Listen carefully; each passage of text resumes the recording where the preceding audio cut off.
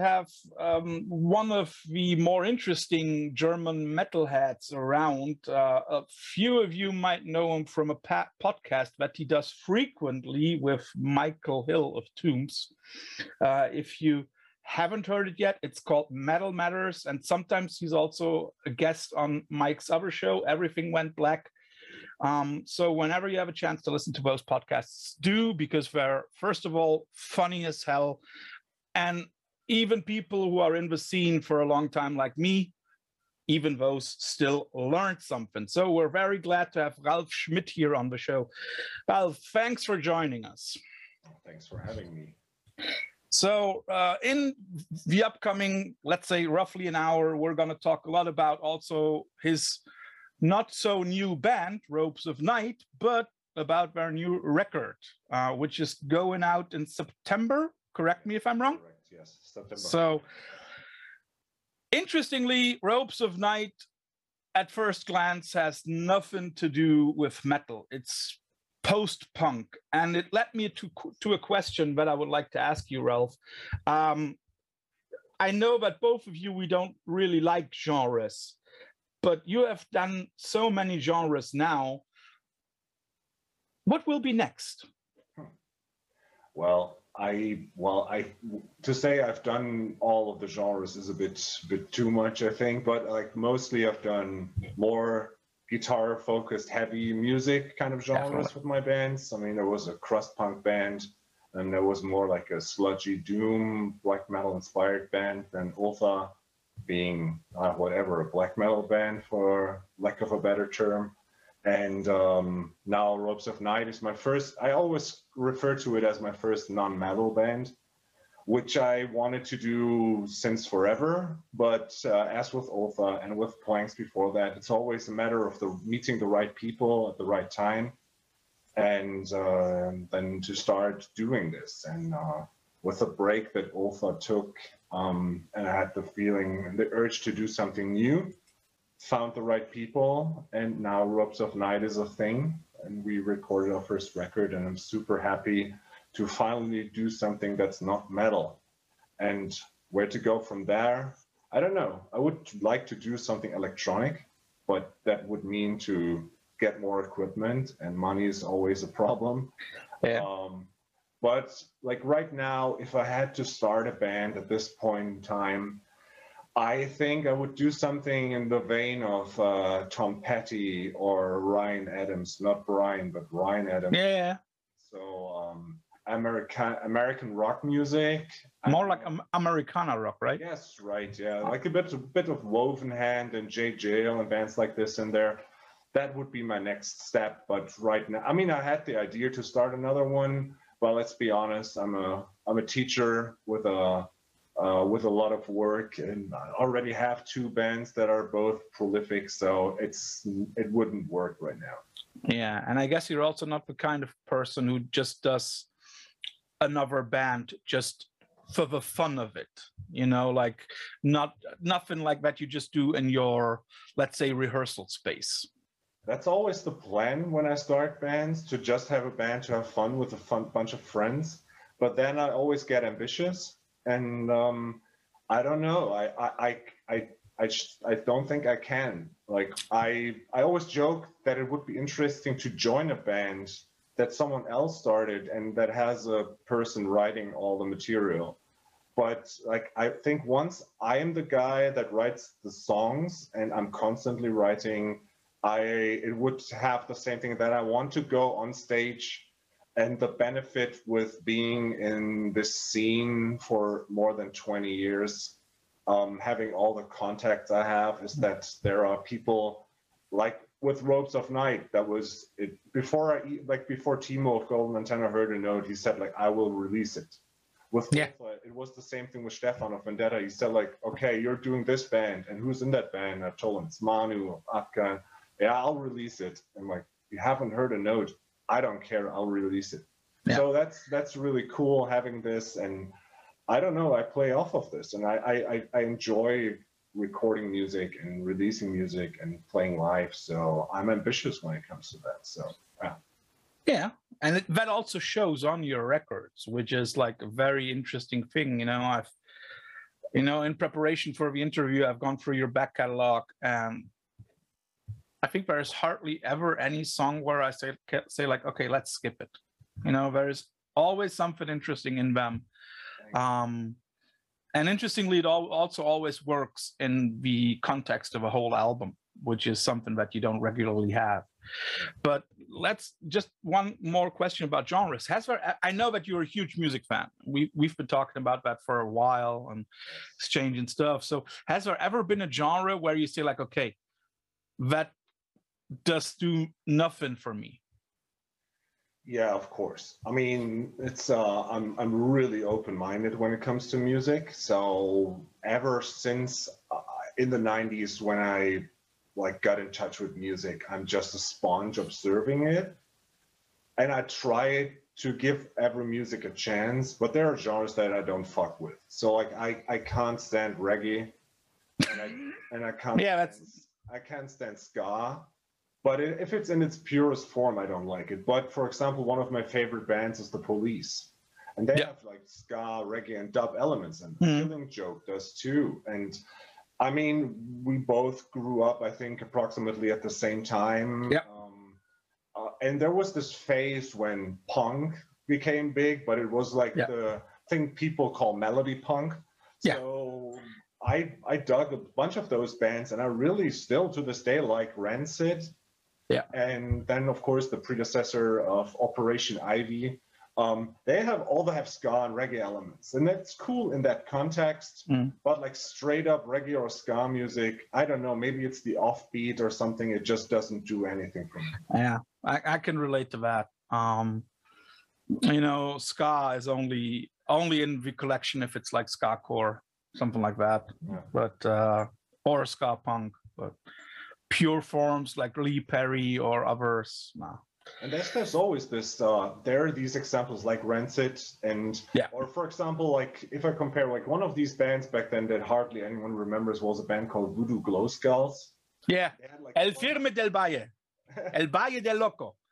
And this is a band, when I listen to it now, I think it's atrocious and horrible. But then on the other hand, I'm a huge Rocket from the Crypt fan, and Rocket from the Crypt always had horn sections and stuff like this. Yeah. So it honestly depends. Sometimes it works, sometimes it doesn't. Yeah. And I also think it depends largely on how it's presented, you know, like. Right. So, post-punk, Ropes of Night. You've already mentioned The Police. Are there any other musical role models that inspired you on that path? Apart from, of course, obviously, Joy Division, Bauhaus, and The Cure. I mean, these are the godfathers of exactly. But any others where you see like, okay, that was like. I mean, this is like probably my favorite genre of music. So forever, like as I said, like I fuck with a lot of genres and absorb it. And I mean, all my bands up till this point were kind of metal related and heavy guitars. But I think the root in this is that I wasn't a good player in the beginning, and I started to get better with my instrument and also in songwriting. And the thing is with all my bands, like maybe not in Hellstrom, like my first band that really went out and toured, or my band Repugnant before that, or even my German punk bands way before that. But with Planks, I learned to write songs, and I learned to like accept that I have different influences, because I always dig bands that do like their own thing, like the straight up, this is a crust punk band like From Ashes Rise or Tragedy or stuff like this. And it's like you listen to a record and it's like 25 minutes of the same style. And I can dig and appreciate these bands, but the bands that really got me are the bands that change throughout a record. And that's what I do. I don't try to write single songs. I try to write an album. And that mostly comes from listening to post-punk bands that had like faster songs, slower songs, and more atmospheric. And of course, Joy Division, they paved the way to everything, like with having stuff like Atmosphere or Heart and Soul, like this gloomier, slower stuff. Then they have up-tempo punk songs. And I always try to incorporate all the genres in it.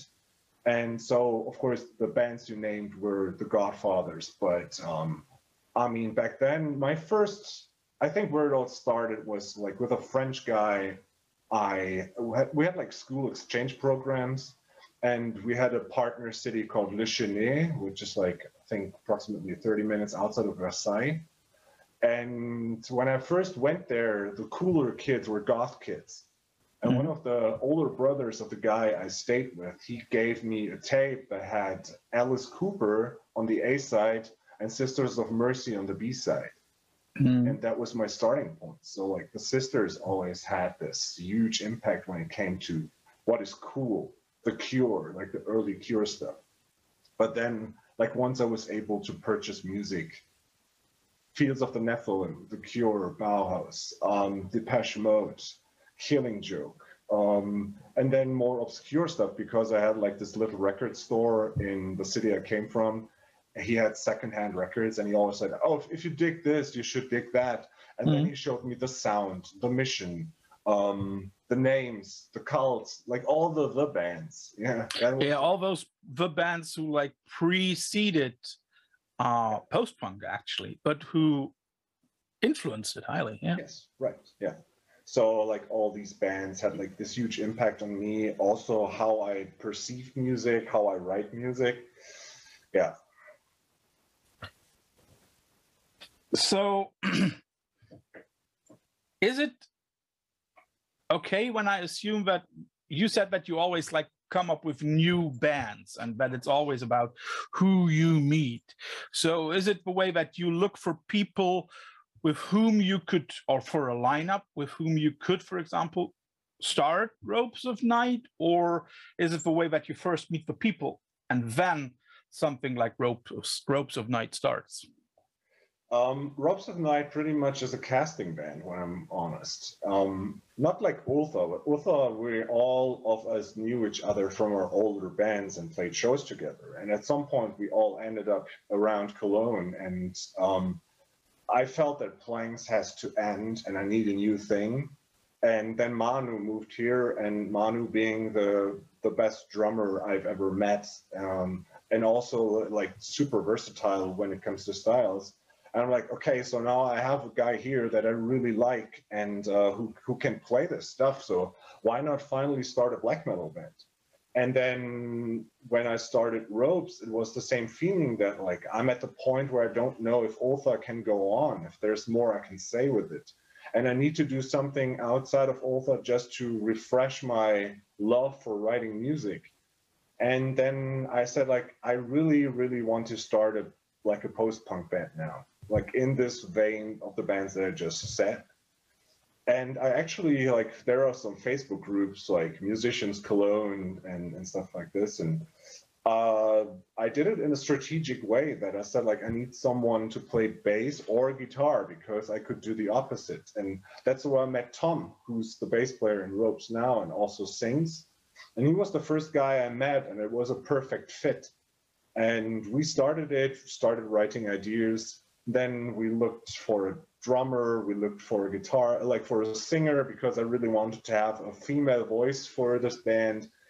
That's where I met Tatiana, and then we started out. But then the personnel carousel started spinning, and now Manu, I get, because the old drummer just couldn't play that well and didn't have time.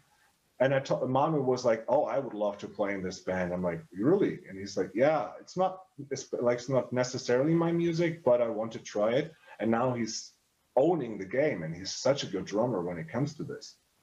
Yeah, so Ropes of Night was a casting band for my needs. But when I look at it, you already mentioned that there have been like 2 lineup changes in Ropes of Night over the last couple of, let's say, 1.5 years approximately, right? So I think it also resulted in a slightly different sound. Or is that just my impression? Well, because when I compare the first 2 songs to the album, the EP that you did, and now the album, I think there's a little difference. Well, the first 2 songs, they were just like, okay, let's try it out. And there's always the thing with the first output of a new band of mine. when I look back at the first Ultha or the first Planks record, they are completely different to the rest of the catalog. That's true. And it's the same here. Like we wanted, because we got asked to play with Photocrime because I'm friends with Ryan of Photocrime. And we said like, okay, I really want to have something to give to the people when they go to that show, if it's a demo or whatnot. And then again, my contacts came into play. We had like a bunch of songs written. A bunch of those songs are now on Impossible Space. But the singer Tatiana by that time didn't have the vocal lines and the vocals done. But we had like the first two songs, and then we said like, okay, let's record a demo in the rehearsal space. And then Andy of Ultha, who plays keyboards in our band and also records all the stuff in his Goblin Sound studio, he said, hey, would you want to do, like, would you want to record your album at some point at my place? I'm like, of course we want to. It's like, why don't you do the demo here? And then it would sound better. And he gave us the space and recorded the demo for mere nothing. And then the songs turned out in a way that we said like, well, this is better than just like a demo tape. And then Timo said like, okay, I will release it as a set. Yeah. So they were like the first two songs. Like we wrote 3 songs and 2 of them recorded, but then in the time we had more songs already, but haven't recorded them, but they ended up on the record. So yes, they sound differently, but they were partially there already when it came to the lineup change.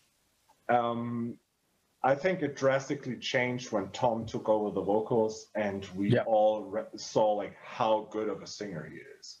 Yeah, I definitely have to agree, because I think that he doesn't have to hide behind anybody, because he's just got an amazing voice, which is interesting because you know, very often one thing that post-punk singers have like a certain sound.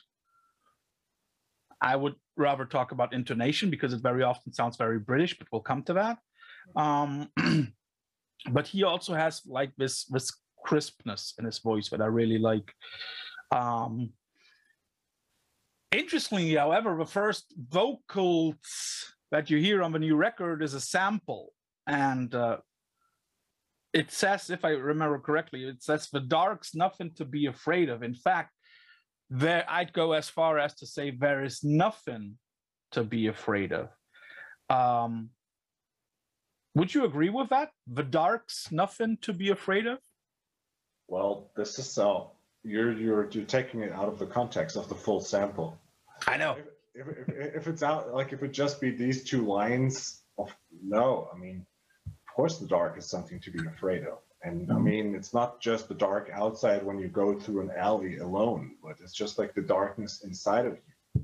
Yeah. But it's like this whole sample, like when I saw this show where it's taken from and I heard this sample, I'm like, this is perfect. And it's just like, it fits so well to the first song that it's added to, and also to the overarching theme of the record. I mean, it's pretty much the whole sample is about being like, you're afraid of the darkness inside you because you're afraid of being alone, and that's a topic I approach a lot. And I mean, I teach philosophy in school, and one of my favorite subjects is to talk about boredom. And there's this French philosopher, also mathematical genius, Blaise Pascal, who also like the law of Pascal. And he said that boredom is so scary to us because it makes us realize that time goes by that we are not actually using, but are marching towards our own death and demise. Yeah. And that's something that a lot of people are afraid of, especially now. And that's where this record was born amidst the pandemic. And I'm an observer, so I saw a lot of people struggling with the fear of being alone in the pandemic or dying alone. And I mean, I'm in that age now where people are like, oh, fuck, I've done all my decisions. I don't know if I can change something in my life. Relationships stay together even though they're unhappy. And they're like, there's this darkness that glooms just everywhere. And that's an overarching theme in all my music that I always explore. And in this case, it's about this darkness that's scary to people, the fear of being alone, the fear of feeling alone. Yeah, I think like what you've already mentioned is like that it's about introspective. And I also think that the record has something very introspective, looking at your own inner being, also at like your own happiness with yourself, because sometimes people hide behind the decisions they still have to make and procrastinate them so that it takes up more time before they have to come to a decision. Would you say that the human heart and soul is like in some ways this impossible space that we cannot describe or analyze or understand? That's one way to see it. Like the title itself is derived from a different point of view, but yeah, but it's in general it matches the idea of the heart and soul being impossible to understand, because it's so alien. And if you think about it, it's the only thing that differentiates us from animals. Like it's this thing we have that we can reflect, that we can like voice our feelings, and not just as a reaction to pain, but actually like think about it and try to find out where it comes from. And my idea for this record, this title Impossible Space, is derived from a book I read called House of Leaves, which is a horror novel about a family. Like it's two parts basically. It's the most arty book I've ever read. The whole book is a piece of art if you read it. I know, like I don't want to go into detail that much, but it's just an amazing work of art, this book. And there are pretty much two narratives next to each other. And the one narrative is about a family moving into a house and figuring out that the rooms inside are bigger from what you can see from the outside. So that's already scary, that it's like there are rooms that are wider than they actually could be when you look at the house from the outside. And then something opens up and this house is gigantically big without like you can seeing it. And they talk about this is an impossible space. And this was a reference to the human heart for me, that our heart is the small muscle and our brain is the small engine, but it's so incredibly strong to absorb all these reactions we face in life, all these neglects, all the pain, all the suffering, all the loss. And it's just so hard. And then you still go forward with this slight inch of hope. And I think that's what brings the Ropes of Night record into the canon of all my work, that all my music is always very bitter and always sad, sometimes even miserable, but it's never depressed. I think there's always this slight inch of hope, this beacon of light at the end of the tunnel, and not death, but it could be better. And that's here too. So like the heart can take only so much, but it's so strong and it wants to go on. And that's what this record is about. That is very interesting, because a lot of people don't associate post-punk with that kind of little spark that you have been talking about. I know a lot of people who say that post-punk to them is like the saddest music because it always sounds, very often they also mention that it sounds a little like clinical and clean, which I wouldn't necessarily agree with, because there are post-punk bands who do it totally different. But what they often talk about is then like the classic British post-punk bands, and they have this association that post-punk always necessarily is British. Would you first of all agree that post-punk is like a classic British thing? It's most bands that originated this genre, as with like the bands we talked about, they transcended punk and they started it. I mean, sorry, there are bands that are not from Great Britain that influence it heavily, but like the founding fathers that defined this genre are from Great Britain. And that's interesting. When it comes to that sound, it's just, I think, the means of the equipment they had back then and the way records were recorded. But it's the same with black metal. like now, if you talk to these black metal purists, they still say, "Ugh, Ultha is way too highly produced, and it even has a Yeah, bass yeah, guitar." And like, yeah. yes, there's this purist kind of sound, and I gotta say, like when I started Ropes, I wanted to have it sound way more dirty and gritty, and also more minimalistic. But then it always ends up being these songs that I write that are way more bombastic in its minimalism. And then it's just like recording it, I felt, no, it doesn't make sense to make this song sound thin and sharp and cold, because that's not how the music is. And especially with Tom's voice, it just grew that bigger, and Tom's voice needs this room. Yeah, And I couldn't imagine him on an ambient record. no. That is interesting because, just like you say, the forefathers, the founding fathers of post-punk are for sure British. I would totally agree with that. But there have been a lot of also American post-punk bands who have been like revolutionizing the genre in a way. I mean, like we had Interpol and the Zeros. We had Bambara right now, who are huge. And if I remember correctly, they're from New York. So that is interesting. But these are contemporary bands. They're not. Yeah, that's what I mean. Like the new wave. Yes, that's correct. It's not necessarily British. It's like turned into a completely different scene. Yeah, there's and this is also like when when I had to write this promo stuff for this band, it's just like, it's not like, I mean, we definitely sound like a British band, I think, and we sound more like these founding father bands, just in a contemporary sound setting. Yeah.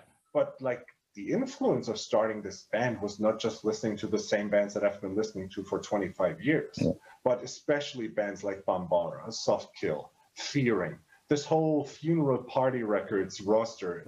The Americans, it's the same. Again, like if we compare it to black metal, the black metal in the last years that came out of Europe, there's hardly any interesting stuff to me except for maybe the French guys.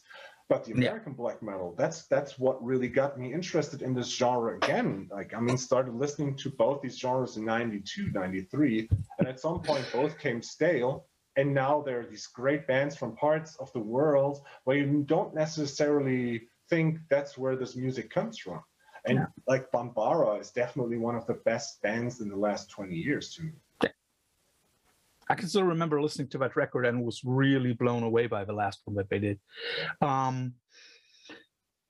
Interestingly, there's one black metal scene that I would like to add, and that is like my love for Dutch and Belgian black metal will probably never go away.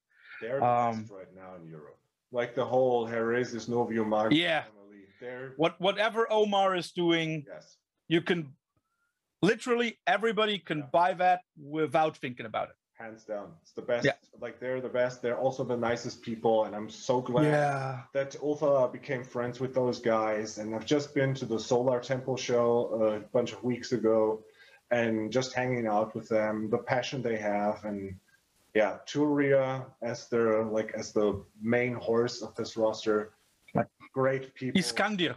Yeah, amazing music, but also the whole surrounding with Verwoerd, Tershi de Horde, and all these bands. Yeah, the Dutch, they own it right now. I can already tell you the next Flüsteraars is going, next Flüsteraars and next Iskander, top 10 records of the year. But let's get back to you and your different bands. You've already mentioned Ultha is a black metal band, no doubt about it. There have been influences in the music.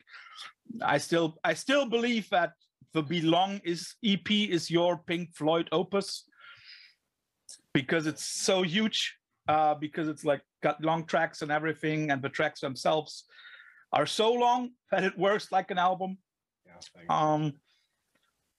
But now you have something totally different. How do you deal with fans of your former work, especially with Ultha fans, who tell you like, no, Ropes, I don't like it, it's not black metal? Why did you have to do that? Fuck them. I don't care. It's like, I mean, if I mean we this discussion about narrow-minded black metal people, that's a discussion we always had in black, and with Ulfa, we've been called whatnot, like left-wing faggots, right-wing sympathizers, hipsters, whatever you want to, like you can find all of them. Yeah. And to be honest, I'm tired and I don't care anymore. And it's just like, I mean, if people don't like post-punk because their world, like if they are on the couch with their girlfriend making love and listening to Manowar, and they're like so metal that this is the only thing they do, so be it. It's cool. Like if they don't like Robes of Night, I don't care. It's my music that I write for myself, and it's cool. Like but we have plenty of people, and that's the cool thing about Ulfa, that we're always being called the black metal band for non-black metal fans, which is true. It's like at that Unholy Passion Fest show in 2019 you've also attended. A bunch of my colleagues from school were there, and they've never heard this music before. They just wanted to come because they knew I play in a band and they heard it's a big thing, and they were blown away. They had said like, "This is amazing. It's absolutely not my music, but just the way it sounds, and it's just so appealing." And so I'm cool if it works like this, because I don't want to appeal to the people that just listen to Mayhem and say like, with Mayhem, Burzum, and Emperor, the evolution of black metal should have stopped. It's like, if I don't have a problem with these people if they want to live like this. And there are sheer millions of bands that like release records every day that sound like that sound just the same. Yeah.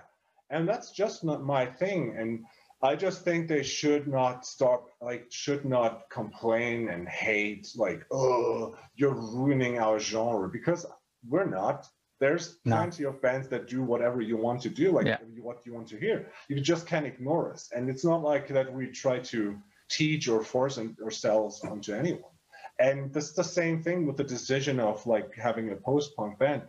One of the first things I heard from someone from the scene was, oh, of course he's doing a post-punk band now. Ulfa is a hipster band, and it's the hip thing to have a post-punk band now. I'm like, yeah. I would have started the same fucking band 20 years ago if I had the right people.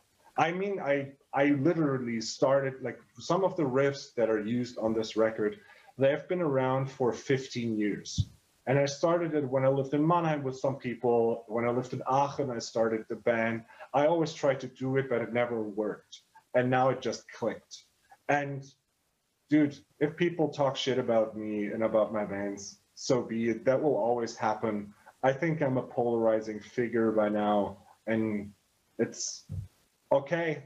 They can hate me, but there's the cool thing. What the pandemic showed now is, with my music, I have people that followed me from the Planks days to the Ulcer days, and there are also now Robes of Nights fans, because I think there's this way I write songs and my bands, and like build it together, the vibe. And they're just like dedicated to this, and they supported us like so many people supported Ulfa in this pandemic now, and they also showed love for Robes of Night now, and that's what I focus on. I always focus on the negative way too much, but like for this now, I really think it's time to really see. I created something with these people that I really love, like the people I make music with, for people that admire what I do, for the way it's done, for the honesty, for the integrity behind it. So that's cool. If people hate it, that will always happen. Well, I think that in some ways you've already mentioned the way that you don't give a fuck about people who do not care about the record. And you've also said that at some point before you've concentrated way too much on negative criticism.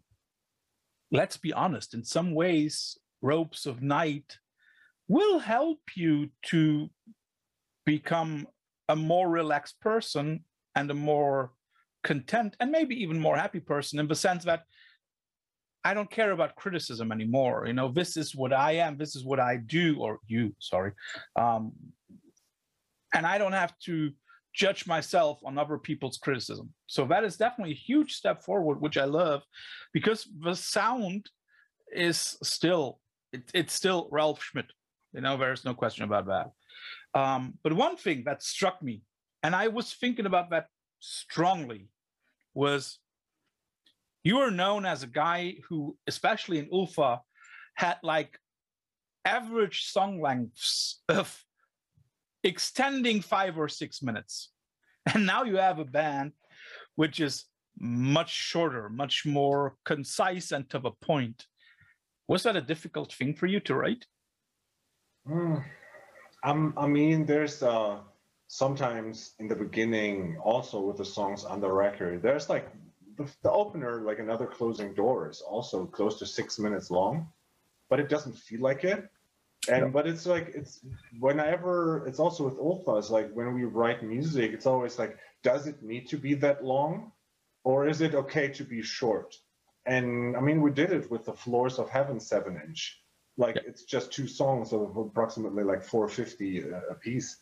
I can do it, but it's just like especially with the way that ULFA is based on this hypnotic aspect. That's what I wanted to have. Like with ULFA, I try to write movie scores in metal form. So like there's to non-existing movies. Yes, right. So this is like, it's more like closer to ambient than it is to black metal at some point, to some parts. With Ropes, it's closer to pop music. And for me, like one lesson I learned, like I've been listening to pop music all my life, and I'm always digging pop music.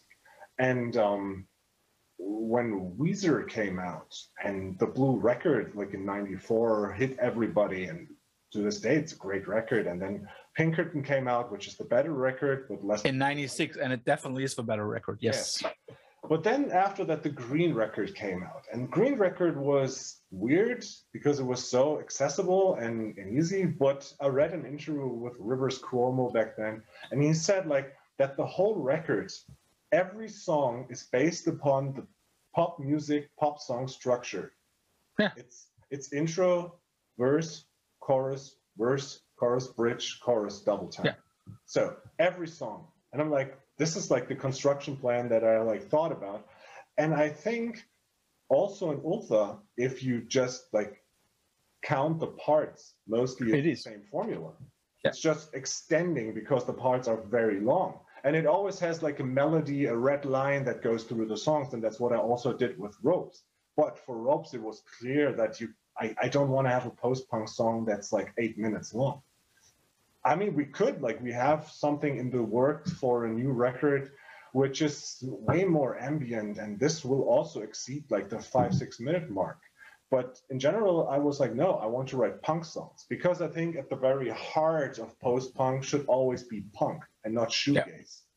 Yeah. I like shoegaze. I love My Bloody Valentine and all these bands, and also the newer ones like Nothing and all this stuff. But then again, like in Nothing, you have more grunge, and grunge was one of the most impactful things in my life. And they were like pop songs with heavy guitars. Yeah, then it goes back to bands like The Replacements and Husker Du, like bands that I love. And that's what I wanted to do with Ropes. So of course I tried to write shorter songs. And it was easy to do that because it's just a different mindset in going in writing this. I know you've told me that in Ropes you do not write the lyrics, but Tom does. But again, you're in some ways involved. And in ULFA, you of course write the lyrics. And in both bands, the lyrics, there is some kind of darkness to it. We've already mentioned that. Do you think that dark lyrics are more an expression of longing, of loneliness, or more like despair? Or would you say that depends totally on the musical context? No, I think it depends on the context of the person writing the lyrics. And like my music, to quote Murder City Devils, another band that hugely influenced me, I never heard a sad song that I didn't like. And it's just from, I don't know what sparked this, but sad music always touched me more than happy music. And I tried to write positive music for a school project once, and it just doesn't work. I just can't do it. Everything I do has like a melancholy to it. And when I started, I mean, there are post-punk bands like Talking Heads, which are considered post-punk, or Gang of Four, and they have the same sound aesthetic, but they don't sound negative, and they're more like an. I mean, there's a darkness in some songs, but like the overarching theme is not darkness. But to me, it is, because I don't know, my eyes mostly see the dark stuff in humanity and people, and I'm a chronic melancholy addict, I think. Like, there's something like a melancholist. Is that a word? I don't know. But Yeah, like, okay. melancholy is something that I always felt at home most with. And when I write, I just write from that feeling. I don't write music when I'm angry. I don't write music when I'm positive. I write music when I think about stuff and I ask myself questions. So it's more like this skeptic, melancholy kind of philosophical kind of thinking. Yeah. That's when I take an instrument and try to voice this into melodies.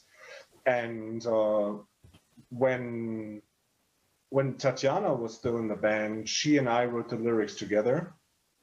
And she said, like, I can relate to what you're feeling. But what I learned from Ropes, and I mean, that's like 2 years now, 2.5 years, and I've been playing music ever since I was 18, and I'm 42 now, 41. With Ropes, I learned how an actual vocalist approaches vocals, because I learned to phrase my sentences and write lyrics from planks. So me being the sole guitar player, operating all the pedals on the floor, and just like have never learned to really properly sing, but just to yell out stuff. And with Ultha, it's also like Chris and I sit down and I tell him, okay, these are the lyrics. I think here and there should be vocals. And then we have, like, he has a different pattern than I have. But with Tatiana, it already showed, like, she's a soul vocalist. She was a soul vocalist. So she operates differently. But with Tom now, even more, like, Tom is a proper singer who knows how to play bass, like, and really an expert. He's one of the best musicians I've also ever played with. But then when he started writing music, he said, like, Ralph, I can't work with your lyrics because they don't have the flow that I need to sing. So he started coming up with his own lyrics, but he said, like, I understand where you're coming from. I understand what you want to do with this music, and I understand the feeling. Then he wrote all the lyrics for the record. I mean, one song is written by me, that he took my lyrics for that because it worked, but the rest is his work. And it just, like, it had the right feeling, but the stuff that I've never in a million years would have come up with. And it's because he needed this as a flow, and the way he writes lyrics is because he plays with words, and then he has a flow, and then he develops a pattern through it. And I mean, which fits to his own voice then. Yes, Yeah. and he does like an extra melody on top of all the melodies happening. And that's what I never thought ever could happen, because most of the post-punk bands, the contemporary ones, they add like a small layer, you know, like these American post-punk bands. Yeah. I mean, Reed of Bambara, he tells stories and he's a soul vocalist. That's different. Tobias of Softkill, like, he does these small patterns. Most post-punk bands, they hide behind tons of reverb, and that's the sound I actually wanted. But then Tom, he punched these vocals, and they were at the level of the first editors or the first Interpol, or it's like, this is like actual singing. We don't need to hide this in reverb, and it's just it has a living thing of its own, and that what made these songs, to me, even better than they were before. Just one quick question, quick answer. When choosing a movie, would you rather go for a drama or for a comedy? Comedy. Interesting. I would have thought you said like a drama. But you and I are both kids of the 80s and the early 90s and lots of American pop culture. What was your biggest must-do, must-have back then? I want apart from records. MTV. Yeah, for the young people among us, that was when music was still on television. Um, No, so yeah, like MTV. I'm an MTV kid. I yeah, was the kid with two VCRs hooked to my parents' TV, sitting there with headphones so they didn't hear the music, and I was already prepared. Like pressing record and play at the same time to record, yeah, or with a tape deck, yeah, yeah, and that's how I did my own mixtapes. And I had like 120 minutes for the alternative stuff, Headbangers Ball for the yeah, metal yeah. stuff. Yo MTV Raps for the hip hop stuff. So like MTV, and the other thing, I'm a huge wrestling fan. I've been since I was 9 years old, and to this day, wrestling is one of the most important things in my life because wrestling is real and everything else is fake. So that is something that you share with Billy Corgan of the Pumpkins, then. Hey, dude, he owns his own wrestling promotion. Yeah, he does, but he only owns it so that he could write the real thing, as you would say. One thing that struck me when listening to or also going through the lyrics, and that is the first thing where I want to go back to the lyrics. You also, like lots of people before you, use this idea of Boulevard of Broken Dreams, or Tom uses it. Sorry. Yeah. Do you yourself have some kind of Edward Hopper affinity? Because I mean, like, that's where the term comes from. It's good that you say Hopper because the first thing I heard from someone else was, "Oh, does he like Green Day?" I mean, it's also no. Remember, you and I, we are like the pop nerds. We know where stuff comes from. Yeah, but it's like when he sent me that record, I like the lyrics. I'm like, "Are you sure you want to go with Boulevard of Broken Dreams? Because that sounds a lot like Green Day, But it's just like he said, like, no, that's not where it's coming from. But I don't know where it's coming from. I'm not a big Hopper fan, but I can see why you went. Yeah. I also know that you not only like music or like to listen, but also you have like a collection of music, of course, like all the nerds do. Would you think of yourself as a completist who has to have everything by his favorite bands, for example, Bambara? Or would you say like, no, I can still be selective in what I buy? I grew up with a lot of allowance, so I was able to back then buy everything I wanted in tapes and CDs and later vinyl. And now money is a bit tighter, so I'm more selective. But there are things where I try to get everything together if it's not ridiculously expensive. So there are these bands, like right now I'm trying to finishing my Dead Moon collection. Yeah, there have been some reissues, and I'm not the guy that goes out and buys 7-inches and stuff. If I find in a secondhand bin or something, I find a 7-inch, I'll take it, but it's not the stuff that I need. But like for the Dead Moon records, or now the reissues of My Bloody Valentine just came out, and I bought them because I wanted to have the stuff. Yeah. But then again, it's just like, one of my favorite artists is Prince. And if I would start to try to get all the Prince records together on vinyl, this would take me a lot of time and a lot of money. Yeah. And I don't have the time and power to do this. So I've been more addictive when it comes to vinyl or buying stuff. I'm always itching to get stuff where I really think like, you're on the move so often, so you're more like I'm using a lot of like streaming stuff or MP3s. I don't feel the urge anymore to have everything, but with some bands it's just itching to have it. It's the Chameleons. That's like, I think with the Chameleons I just got a ridiculous like B-side collection on Discogs for a lot of money, but they're just one of the best bands in the world, so I need to that. Yeah. So we've already mentioned that you're a teacher. How do your students react to your other life, or also colleagues? Yeah, they don't know it mostly. Thankfully, there's. I try to leave it out of school because most bands and interviews I do, they're too personal.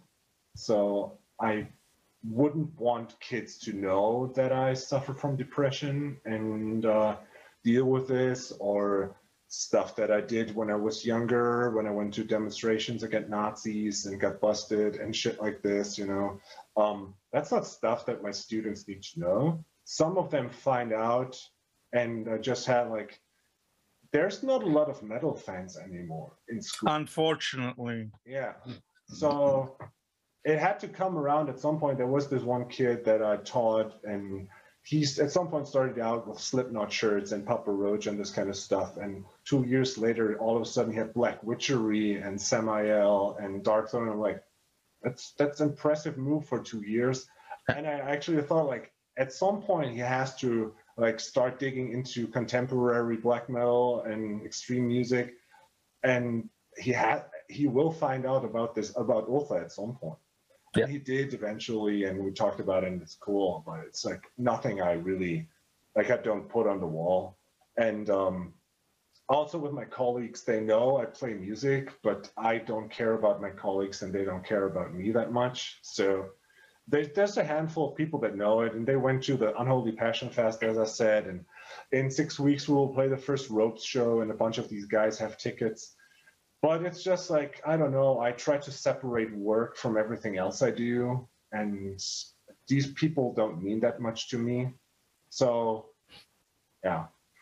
It's interesting because I experience the exact same thing. But I have to admit that even though there are few metalheads in school, Veil of Sound is a result of a collaboration with one of my former students who was running everything behind it. So once more, shout out to Sebastian, because without him, we couldn't do anything like this. You've already mentioned Planks, and you've already mentioned that it was like important for your development as a songwriter. Can you point out where it was important, or what about Planks was important for your songwriting development? The overall, like, working in a proper setting with two people that, I mean, at first of all, we were a three-piece. That was easy to work with. And being a guitar player and vocalist in a three-piece, you have to learn to operate the stuff that you want to do. You could have gone the easy way and could have done like stuff like Dead Moon, which is easy. Like, you have to be really good to write easy songs that mean that much. But back then I wanted to have this heavy sound, and I wanted to play around with pedals. So I learned how to operate my instruments with Planks.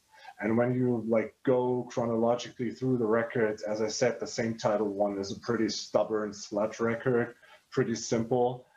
But then something in my life changed and stuff broke away. I moved and I fell into this hole. And I felt that the band, I wanted to remain having this band, but it's not the stuff I want to do anymore. So the step from the first Planks to the Darkest of Grays, which was the second one, that's a huge leap. And that's where people started getting interested in Planks. And from there on, from Darkest of Grays to Funeral Mouth, you can see like, okay, they like distilled the formula and got more secure in what they want to do. And that's the point where I said, like, fuck everything. Like, if I want to have like a post-punk song in my sludge, doom, hardcore, whatever band that Planks was, I fucking do it. And we did it. And there was like songs on the record. I mean, Southern Lord did a reissue on CD for The Darkest of Grays because it's one of the heaviest things that I've ever heard, Greg said. And he's like, I'm interested in releasing the next Planks record. Then I sent him the recordings for Funeral Mouth, and he said, like, you know what?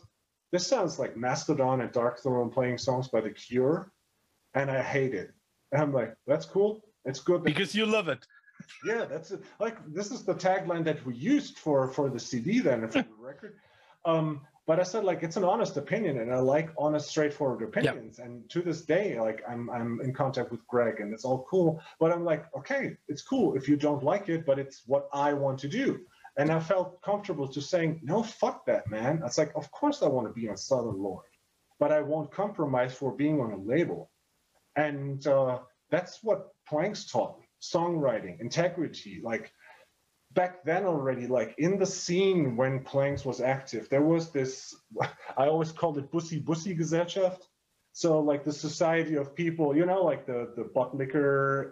Yeah. So everybody's, when you meet each other, everything's like, hey, love your band, cool to hang out. And when you turn around, it's like, oh, fuck this dude, fuck this. Yeah.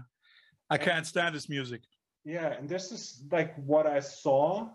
But the Mannheim scene, where like all the Mannheim bands, they were always accepted in these realms, but they were never an actual part of this. And that's what I learned too, that I can function outside of being friends with the cool kids, you know? And that's what, for me, outsider music always was. And Planks was an outsider band. So we played with all the hip bands and all the hip festivals, but we were never the cool guys. But our integrity spoke to people that saw this integrity. And that's what I learned too, that it's okay to not be a part of the society. And even that, I'm glad that I learned this beforehand. When I started Ultha, this lesson was a life lesson worth, and all of us in Ultha had that. That's why Ultha is Ultha. And we're not on the super hip labels, not on the super popular bills of the super popular festivals, because we're not part, like we can't play with these bands, and a lot of these bands accept us. And you can outplay a lot of these bands. I wouldn't say that. But I do. Yeah, okay. But it's like we do something different and we do what we want. And I'm glad that as Planks was, Ultha is this microverse of people, like also the people we work with, also the people that like us and support us. It's this bubble within the bubble that I appreciate very much. And that's what I learned from Planks.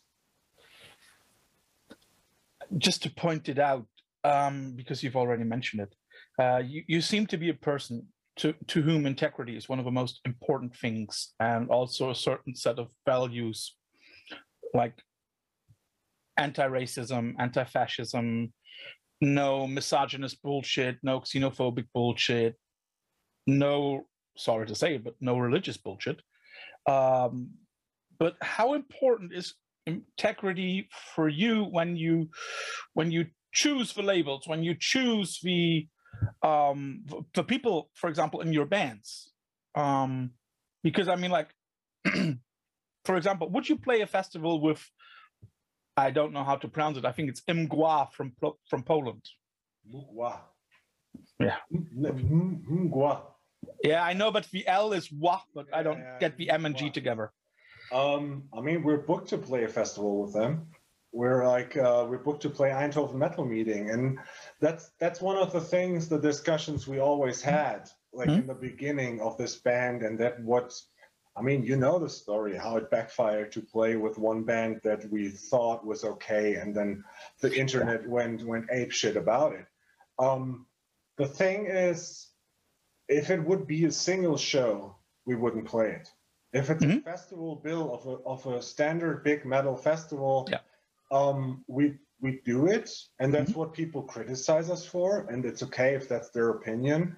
But I mean, by now, Ultha is big enough and has a standing of its own that people know we are against all this shit. And if there are people, I mean, there are people that come up to us at shows and it's like, oh, left-wing faggots, and as I said before, and we're like, oh man, it's just like, it's even funnier to be a thorn in the eye of these guys, that we go to these festivals and pollute their festivals with our agenda, what they always think. But Ultha doesn't have an agenda, and we don't force politics onto people. It's just like that we openly say nobody is apolitical, because that's always the excuse for, oh, I like a right-wing band, oh, I'm apolitical, so it's okay. Like, no, it's not. You support a right-wing band, and that's shit. Yeah. And with Mgła, and I mean, there are bands also where we would say, like, no fucking way. But this is a bill, they're on that bill, they play a different day, and that's just like, yeah, we'll do it. But yes, as you said, like, we've been criticized for the way we operate things, how we make decisions, but we, in our circle of Ultha, also with the labels, there's a lot of integrity, and we all share the same view on these topics. And that's, we have, in the end of the day, we have to look into mirror and justify ourselves to us and not to others. And that's what we do. Yeah. And I also think, like, as you said, there is a huge difference whether you play at a festival, at a small festival, at like a 4, 5, 6 band festival, or a single show. That is definitely the way. We've already indirectly touched on religion, and one of the other, and here we come to the second time I would like to talk about the lyrics of Ropes of Night. Another symbol that you use in one of the songs is Crown of Thorns. Apart from it being one of the best songs by Mother Love Bone, it's of course a very frequent symbol. I know Timo writes the lyrics, but now to you, how religious are you? Or is there like nothing? Timo is golden tenor. Tom is the vocalist. Sorry, yeah, Tom wrote the lyrics. So yeah, but I know what you mean. Like I again, for Tom, I mean, he used the Count of Monte Cristo in one song as a reference, and I think he uses these symbols as like the crown of thorns for what it's been seen as, you know, like, and Tom is as much religious as I am, I think. Like, we've never had a deep conversation about religion, but I think all in Ropes are not religious people and clear standing when it comes to politics and stuff. But for the question about me being a religious person, I wasn't raised Catholic or anything. My father took pride in not going to church. It's probably one of the better things he taught me. I read all the essential books when it comes to religion. I mean, I said I'm a philosophy teacher, and I always joke about you have to know your enemy. But I don't see religion as an enemy per se, because if people are religious and it helps them get through the day as a sheer means of help, and when they're scared, I can tolerate it. But we both know, or like in general, most people in this bubble that we operate know that religion is a bunch of bullshit to get people controlled, to gain money, to gain power, to spread fear. And that's a topic that I always focus on, like the fear aspect. I mean, the last Ultra record was based on the topic of fear. And also in the Ropes music, fear plays a big, important role. And that's what, I mean, you mentioned the podcast I do with Mike.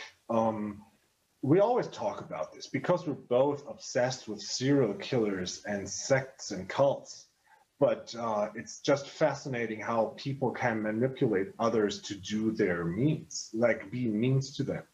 And that's what, to me as a philosophy teacher, that's what I always try to teach my kids. It's like you have to get up and stand up for your own. And there again, we have the bridge to the sample in the beginning, because that's the end of the sample. At the end, you're going to be all alone and you have to face all your fears, but you have to do it by yourself. And so religion is amazingly interesting. It's scary as hell that people take it for granted and take it as like a given thing that we have to live by. A fact. A fact, yeah. That's always like one of my favorite lessons in school is like the difference between belief and knowledge. Yeah. That's always super challenging because like in philosophy, you have a lot of Muslim kids and there's always, I know this. No, you don't.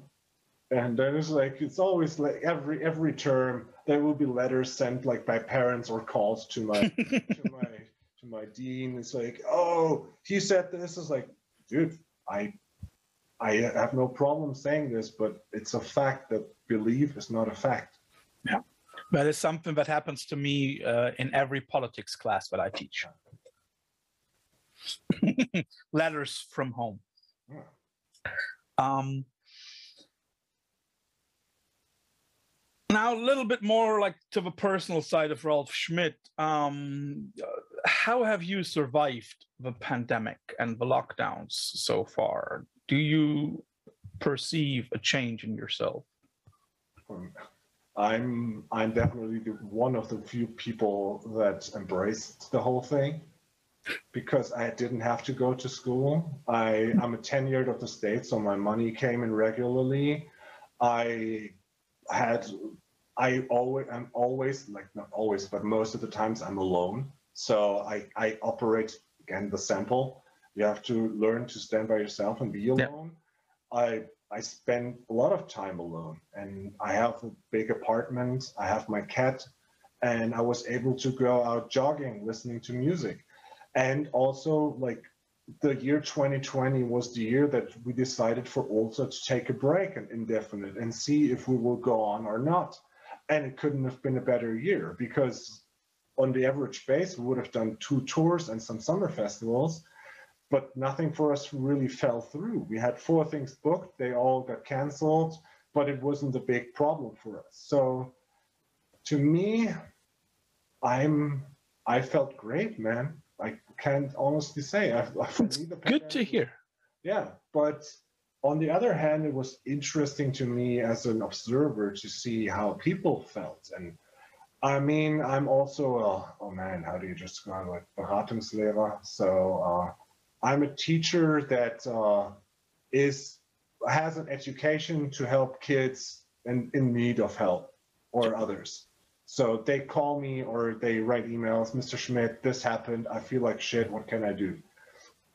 And that was scary to see, like how many souls got lost in the deluge of this pandemic, and how much it's changed people, the way the society acts. And again, the fear factor, like, look at the news. It's disgusting. It's like that was scary, man. Watching the news amid the pandemic, people going on the street, going arm in arm with fascist ideologies to demonstrate because the government is forcing them to do this. Yeah. That. It was absurd. So again, I love being an observer. I love being alone, and it was a great time for me to observe. Yeah. Yeah. For everybody outside who doesn't know, we had some, or still have, a strong movement in Germany, which tells everybody that the government is taking their right of free speech away, while at the same time they are not being arrested for saying so. They just simply think that they need to speak out for something that they think they are lacking, although it is granted by the government. What I like about my hometown and where you are now living, Cologne, is that I know that the city has problems, like every major city has, but I've always, and still do whenever I'm at home, I still have a feeling as if it's a very open society in the way that, you know, we do mostly not tolerate fascist bullshit. Even though we have like one of the biggest churches in the world, religion is not the main thing. And I still love the fact that when the disgusting right-wing party that we have in Germany held their national assembly in Cologne, a lot of bars say like, okay, you can do the shit here, but you don't get no beer. How do you feel in Cologne? How do you like living in Cologne now that you've been there for quite a few years? It's almost 10 years now. I moved here in 2012. And I mean, it's pretty simple to say. Like, when I broke up with my wife, my ex-wife, 3 years ago, there was the question what to do now. It's like, do I go back to the South where I come from? But there's nothing for me anymore. Like, my parents live there, my sister, but I don't have a whole lot of contact with them. I only have a few people back from there that I'm still in contact with. But I have actual friends here. I have a job and a school that I can cope with. And I have my bands here. And I just like the overarching vibe of Cologne, of being laid back and kind of regular, you know, like not posh. I mean, I lived in Heidelberg, and Heidelberg is a posh city. But then I moved to Mannheim, and Mannheim is gritty, but it's honest to the bone. Yeah. And I kind of feel the same way about Cologne. Yeah. I don't dig Carnival, and this is such a big part here, but the people that dig Carnival, they dig multicultural living. They they love diversity and embrace this culture, and that's what I appreciate. So I don't hate on Carnival. I always try to flee because Carnival in itself is annoying as fuck. But I think the overarching thing here in Cologne is that they embrace different beliefs, views, and things.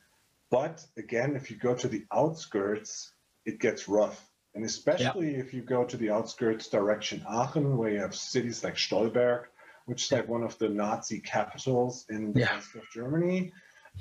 It's disgusting. And I mean, we have a lot of idiots here too, but they don't live in the central district. And I mean, I don't live in central Cologne because they would be too loud for me, but it's just like, it's still in this, it's like this ring. I'm still in the circle. Dude, I love living here. It's located. I can go to the Netherlands easily. There's a lot of water around me. I just took 3 hours last week to drive to the North Sea shore. It's located well. It has great bars and great people. I don't need a whole lot of them, but if I want them, they're here. Yeah. Cologne could just improve on the vegan food a bit more, to my opinion. Like, this is still, if I compare it to Leipzig or Hamburg or Berlin, Cologne is still not really modern when it comes to vegan food. No, it's still a meaty city, so to speak. Okay, we're nearly done. Just a few quick fire questions where you don't have to answer a lot. And I'll also cut it down because you indirectly already mentioned or gave an answer to one of them. So 4 of them: The Cure or Joy Division? I always hate these things because I can never easily say this or that. Joy Division for their small work that they have done, like, because they only could do these many records. They're perfect in what they did, the aesthetics, but the overall catalog of work that Robert Smith and The Cure have done, I have to go with The Cure. And also because Pornography is my second favorite records of all times. Okay, so what is the first? Depeche Mode, Violator. Ooh, interesting choice. Because a lot of people for Depeche Mode choose something a lot earlier. Interesting. An attached question to that, because it's also we both have a love for grunge, and I still believe that Nirvana and Joy Division wouldn't have been as iconic if they had been around for 20 years and would have released more. Do you agree with that? Absolutely. Kurt Cobain would be terrible to. I mean, Family Guy did a skit on it where he looked and sounded like Chet Kroger of Nickelback. Yeah, and it would have been horrible. It's as sad as it is that these people were gone. But I've got to say, I've never been a fan of In Utero. So, like, the body of work of Nirvana has done ended for me with Nevermind. Like, In Utero already went into a direction that felt forced to me. I mean, of course, it would have been curious to see where it went. But look at Pearl Jam. I love Pearl Jam, but the first 3 records are essential. After that, can respect it, can listen to it, but it doesn't mean a few good songs, but there's like 1 or 2 or 3 good songs on each record. But I know that you love movies, and I also know that you love a few horror movies at least. The Exorcist or The Shining? Oh, The Shining, easy. Like, I love The Exorcist for what it is, but actually my answer would have been The Omen, because it's the best horror movie ever in the same realm. But The Shining is such a piece of art. Like, every aspect of this movie is perfect. Yeah. Did you see this documentary about it? I did. Yeah, and I just rewatched the movie. I watched Room, what is it, 2287 or something? Yeah, something like that. Yeah. And then I watched Doctor Sleep and this new movie. I just love this whole narrative, and I'm super keen on seeing this TV show about the Overlook Hotel they're producing. Yeah. No, it's just Jack Nicholson in this movie. It's a perfect movie. It's interesting, but I would also say the same. And Stephen King himself hated the movie. I don't get it. Stephen King should learn to write proper endings to his books. That's true, right? The beginnings of the books, like the first 50%, are usually perfect, and then it just goes downhill. That's true. It was one of the most scary movies when I was young, and also the book. And but you and I saw the 80s version of it. Yeah, and that is better than the new version because Tim Curry as Pennywise was the best. And it's so scary, and in the end, it's a gigantic spider that gets killed with 2 earrings. Thank you. It's like, come on. Man, You built up all of this, and then it's a spider. Yeah, and that's not least like in The Shining or Misery. It has proper endings, but most King movies in the end are like, oh man, really? I like that's why I love.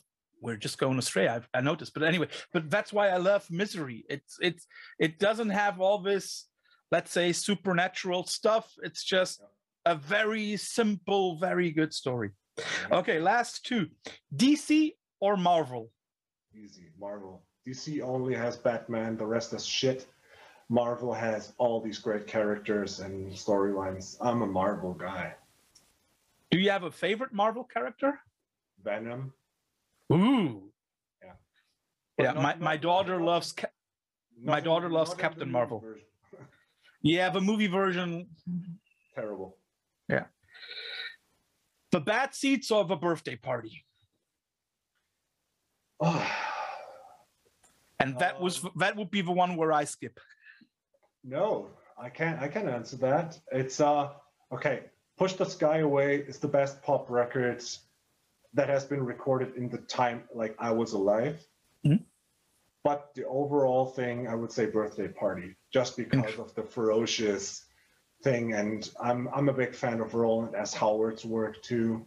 So yeah, I mean, it's not easy to listen to, and I can more easily go to the bad seeds. But then the bad seeds, especially the later, like all the stuff after Push the Sky Away doesn't do a whole lot for me. I didn't like Dig Lazarus Dig, but like the bad seeds have great records. Push the Sky Away is the best thing that Nick Cave has ever done. But overall, the Birthday Party. Cool. So a little bit more than an hour, but 1 hour that that gave us so many things to think about, so many thoughts and interesting facts about your bands, about your life. So thank you very much for doing it. And I cannot wait for all the next things to happen around ULFA, around Ropes of Night, whatever, next Unholy Fest, whatever, book me in, I'm hooked. So Ralph, thanks for taking time. Yeah, thanks for having me. It was great fun, and sorry for talking that much. No problem. So, done.